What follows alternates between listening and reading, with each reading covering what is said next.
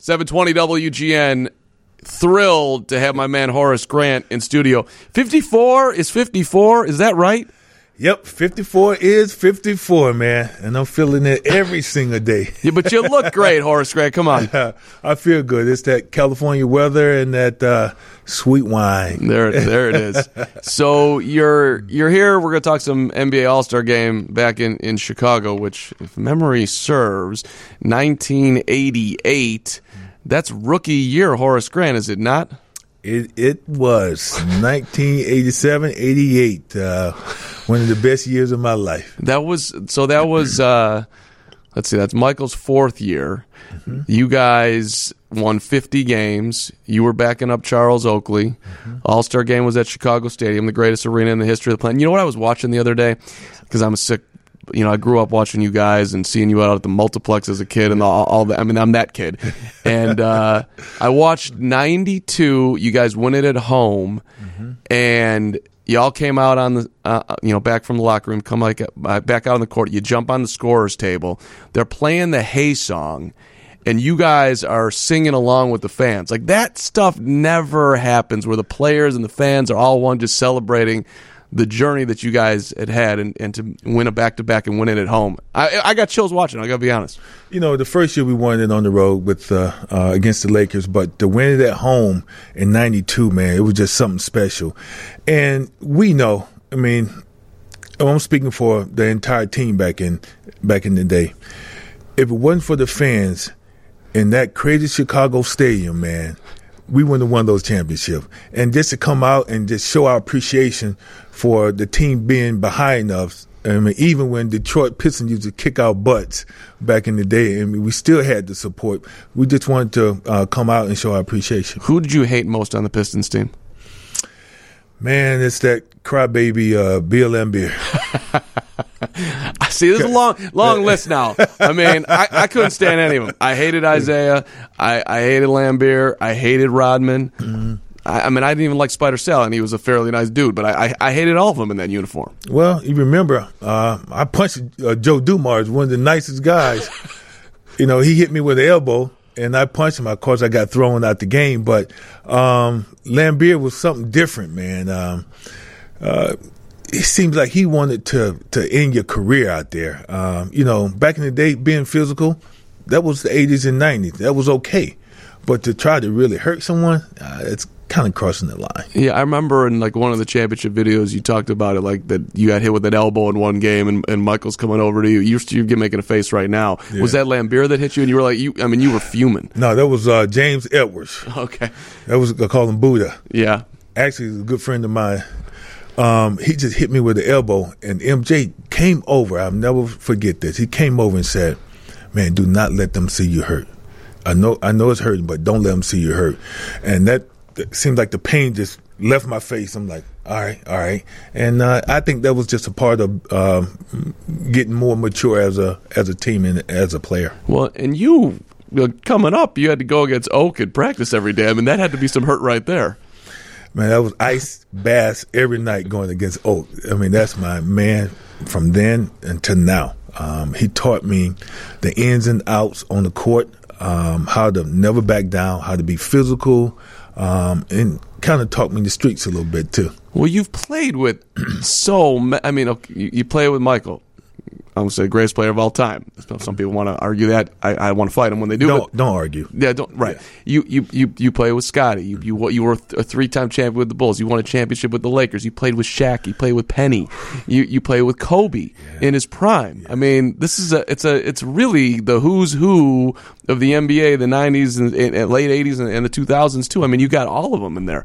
I was watching Kobe was talking with you saw him with Steven Jackson and Matt Barnes on their podcast, and they asked him, do you ever sit with Michael and just talk shop? And yeah, we do. He's like, and what was he say? Well, how would my 91 team do against your 03 team? And so then I was thinking of you, because you could speak to that. And but what did Michael say? He said, number one, let's do matchups. I'd go against you and I'd bust your ass. And so and they're laughing about it. But what team do you think that you played on was the best team? Oh man, gosh, I've been so blessed to play. Oh man, so many great teams. I remember, of course, winning that first one against the Lakers and Magic Johnson, James Worthy, Sam Perkins, man. And, you had Vladdy and you had A.C. Green. My year in 2001, when we went undefeated with the Lakers, went undefeated in the playoffs. We lost only one game against Philadelphia in the finals. That was a crazy game with Allen Iverson stepping over Ty Lue. Man, what a performance for that guy. Just to get one win in that series, unbelievable. Listen, he was the answer, man. I'm telling you. But even though our record was better back then in 01, I would have to go with the Bulls. And I say that in respect that you cannot bet against Michael Jordan.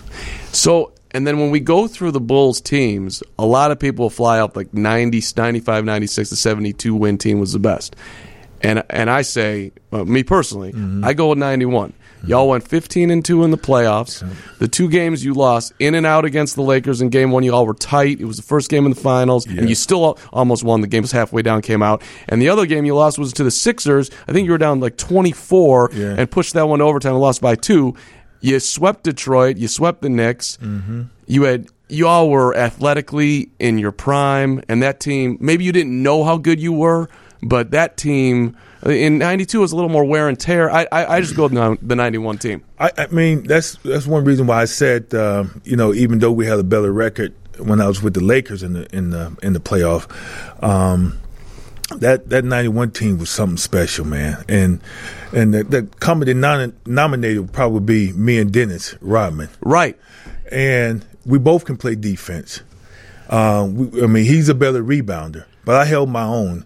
And there's no way he can outscore me. Right. And like, look, I think for any true Bulls fan, who went through the Detroit years and maybe can go all the way back to, say, Norm Van Leer and Jerry Sloan and those guys, who want to throw that out there. 54 is a Bull.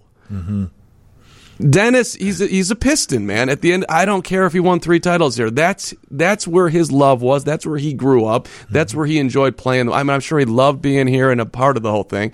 But that's just how I break it down. Like, this dude, and you were a better offensive player than Rodman, and you were younger, that team. And I also look at it like it was 91 MJ versus 96 MJ. I'm taking 91 MJ.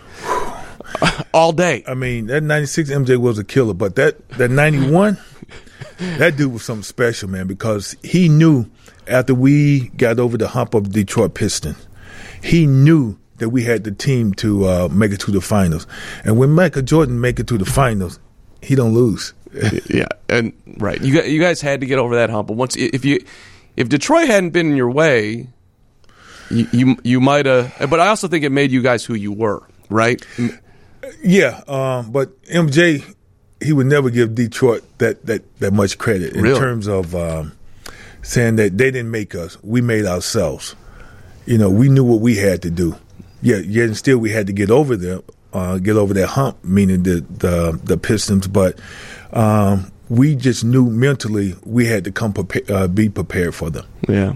So, all right, I want to get into the All-Star game and also what's going on with our current Bulls edition. We'll have to touch on that for a minute here.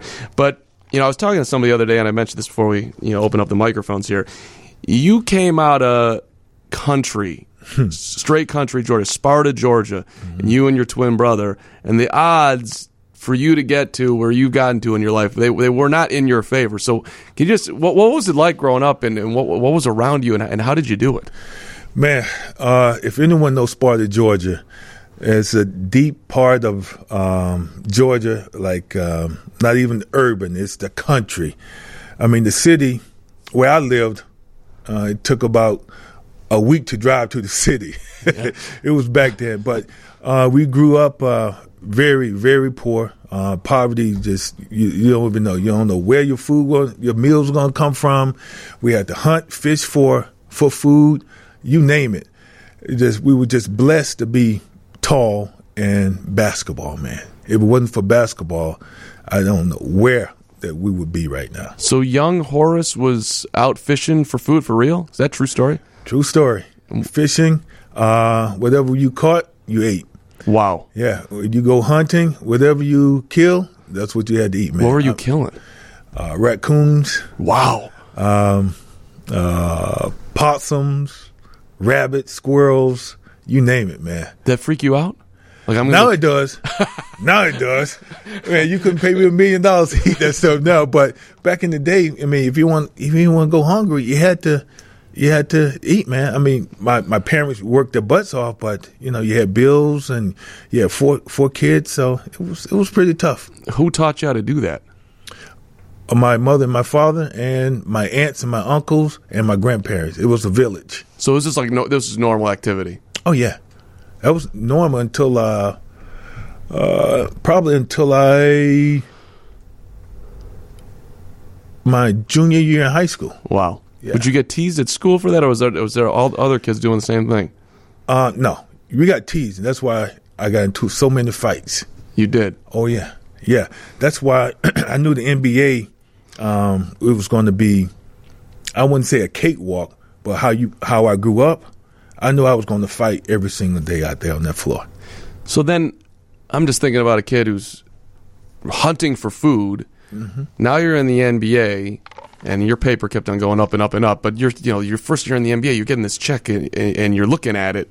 I mean, how do you even get any concept of, like, what am I supposed to do with this money and how am I supposed to live and the whole thing? I mean, that's such a huge, huge change. Well, that's why the old saying, it takes a village to raise a family. I had some great people around me. My high school principal, my coach, my godmother was the county commissioner. I had some great people around me.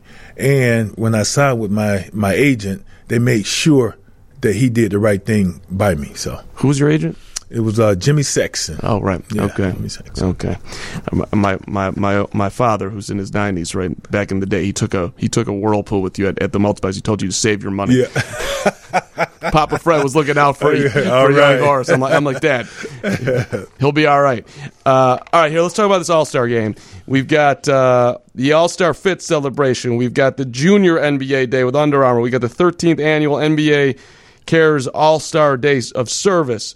We got Basketball Without Borders, so much stuff going on here. I got to experience the All-Star Game as a media guy back in Houston a couple of years ago, and it's just, I mean, it's awesome. There's so many cool events. Man, to have this fantastic game back here since 1988, it is a miracle. And I want everybody, I mean, we should come out as fans of basketball to come out and support the NBA All-Stars, man. You can go to NBA events with the nest.com to get your tickets to all the events. I mean, from toddlers to grown-ups. It's something for everybody. So now I don't want to. We got NBA people in the studio here, so I want to apologize in advance of what I said. But they on Sunday morning they have breakfast with a legend. So if this is for our wealthy listeners out there who's got a couple of dollars in the pocket who want to go and have pancakes with Horace or Bill Russell or whoever. So I don't know exactly how I got into that event the last time I got in there, but it was amazing. Like the store, Ernie Johnson was the MC, and you got all these people telling stories and heartfelt stuff, and just the whole league is right there. There's just a certain pride that when you look at the NBA of where it's come from, where it is, and how diverse and how welcoming, and the personalities. It's an awesome place. Man, I mean, to hear any story that a man like Bill Russell would tell, you better listen. I mean, from Dr. J. Yeah. Oscar Robertson, Kareem, you can go on and on. Even Horace Grant and Scottie Pippen now. You know, we're old heads. It's just a great event to listen to stories, how they grew up, what they went through during that time with the Celtics and the Sixers. You know, it can be life-changing. Who was your idol growing up? Who were you paying attention to? Man, I hate to say this, but the Celtics. Wow. Dave Cowens and John Havlicek was my players. Really? Oh, man. Yeah, the Celtics, man. And my twin brother Harvey was the Sixers. Oh, wow. Okay. Yeah. That was a great rivalry. Yes, indeed. Yeah. And, you know, football teams, he was the Cowboys and I was the Steelers. Oh, wow. Still is. So there's always been this. You and Harvey got a little something going on here. Always. Who would win one-on-one back in the day? I would beat his ass. There was no hesitation there. No. All right. Let me ask you a couple. Let me do some player comparisons before you get on out of here. Prime. I'm going to put you on the spot now. Okay. Prime Penny. Prime Scotty. Woo! Man, that's a tough one. Penny was real. Listen. And Scotty was real. Anybody needs to go back and look at Penny Hardaway in his prime. I've sat there and watched him take over games when Shaq got in foul trouble. I mean, I'm like, is this Magic Johnson? But Scottie Pippen, that dude is something special, man. Coming from Central Arkansas, not being able to dribble, and in his prime, I would have to give the edge to Pip, man. So I love Pip's game, and I try to, when I try to compare him, like, who would I rather have, Scotty or say Barkley? You want a bucket, you're going to give the ball to Charles. Mm-hmm. He's a problem. But like, when you think about Scotty's overall game, everything that he does, and I mean, everybody loved playing with him, right? Because he's going to play D, and he's going to set you up, and he's going to make it easier for everybody on the court. So it's like, it's hard to take. I feel like even though he's one of the top 50 of all time, I almost feel like he gets underrated. Listen, I mean, yeah, you can give Charles the ball to score, but Charles going to play defense. But Pip all around game, man. People just he's so to me, he's top 50, of course, but he's so underrated, man. People just don't understand what he did for this team, the Chicago Bulls. Defense, rebound, open floor. Worked on his three-point shooting, got better, and he made his teammates better. When MJ retired, we won ridiculous. 55 games, which Pip should have got MVP.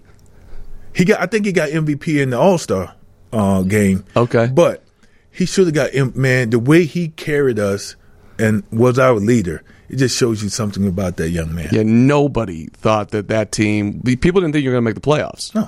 No, and the thing is. You get tired of being called Jordan and the Jordanaires. Right. And then we knew what type of talent we had. You know, we had the old head Bill Cartwright, and then myself and Tony and BJ, all of us, we knew, man. Pete Meyer, we knew we had the team. I mean, until that phantom foul. Right. I mean, who knows? You could have gone to the finals and played Akeem and the whole thing, but that's like when people talk about the greatest team of all time, it's like, look, man, those dudes won 55 games without MJ. Yeah. You put MJ in my mind. This is in my mind. You know, I don't think anybody beats the 90s Bulls. You can talk about the Lakers. You can talk in any era, but that team, you guys were phenomenal defensively. You had the best scorer in the history of the game. You had the most clutch guy. And there was just so many things you could do. I just tell you, when you take. Today, you take the best player from any team. Take LeBron when he was in Cleveland. You take him away. You take Durant from OKC. You take any best player and see how that team performs. It's going to tell you a lot about that team. When MJ retired, it told the whole story about that team. I'm going to yell if I keep you more than one more minute, but I want just the last one here. Sure. Tell me the story of the 1.8. That year you're talking about. Mm-hmm. Phil's going with Tony because one thing about Scotty, like, money shot at the end of the game wasn't him. Right. Tony, on the other hand, he had that ice water, and so you're sitting there and now he won't go on the court. What was going on in your head? You know, actually, we were like, what the hell? And the mature of that team, we could have just like went off on them the whole 9 yards. And been distracted of what Phil had drew up. We went out there and Tony made that shot, and it was like, all right, Phil know what he's doing. But Bill Cartwright addressed it in the locker room. That was the first time I ever seen Bill Cartwright cry. He said, "Pip, you let us down. You let the whole team down." And Pip felt so bad, man. We understood. But yet and still, it wasn't the thing to do. But We all make mistakes, man. Sometimes the ego gets in the way. It's part of getting to where you guys got to in your life. You can't do it without an ego, right? Oh, yeah, you ask MJ, Kobe, Shaq, yeah, egos. All right, last one, I'm going to poke at the bear, and this is the last one for real. You take the last Lakers team that you were on, you end up losing the finals to Detroit, right? Right. All right. I'm taking Kobe off that team. I'm putting Mike on it. You all win him? You all beat Detroit? We beat Detroit maybe 4-1, 4-2. Right? I mean, let's be real here. You put Mike on that team, come on. You ain't losing to Chauncey Billups and the Pistons. You put MJ on that team with Shaq? Are you kidding me? Right. Yeah, come on. End of story. Right. So when he talks about not getting the six, it's like, dude, come on. Any rate, okay. Horace, great to see you always. I look forward to the next conversation we have. NBA All-Star Game coming up here. One more time, where do you get your tickets? NBAevents.com. The great Horace Grant, 4-time NBA champion, NBA All-Star, 4-time second-team defense, all of it. 54. See him at the All-Star Game. Thanks so much, Horace. All right, thanks for having me. 720 WGN.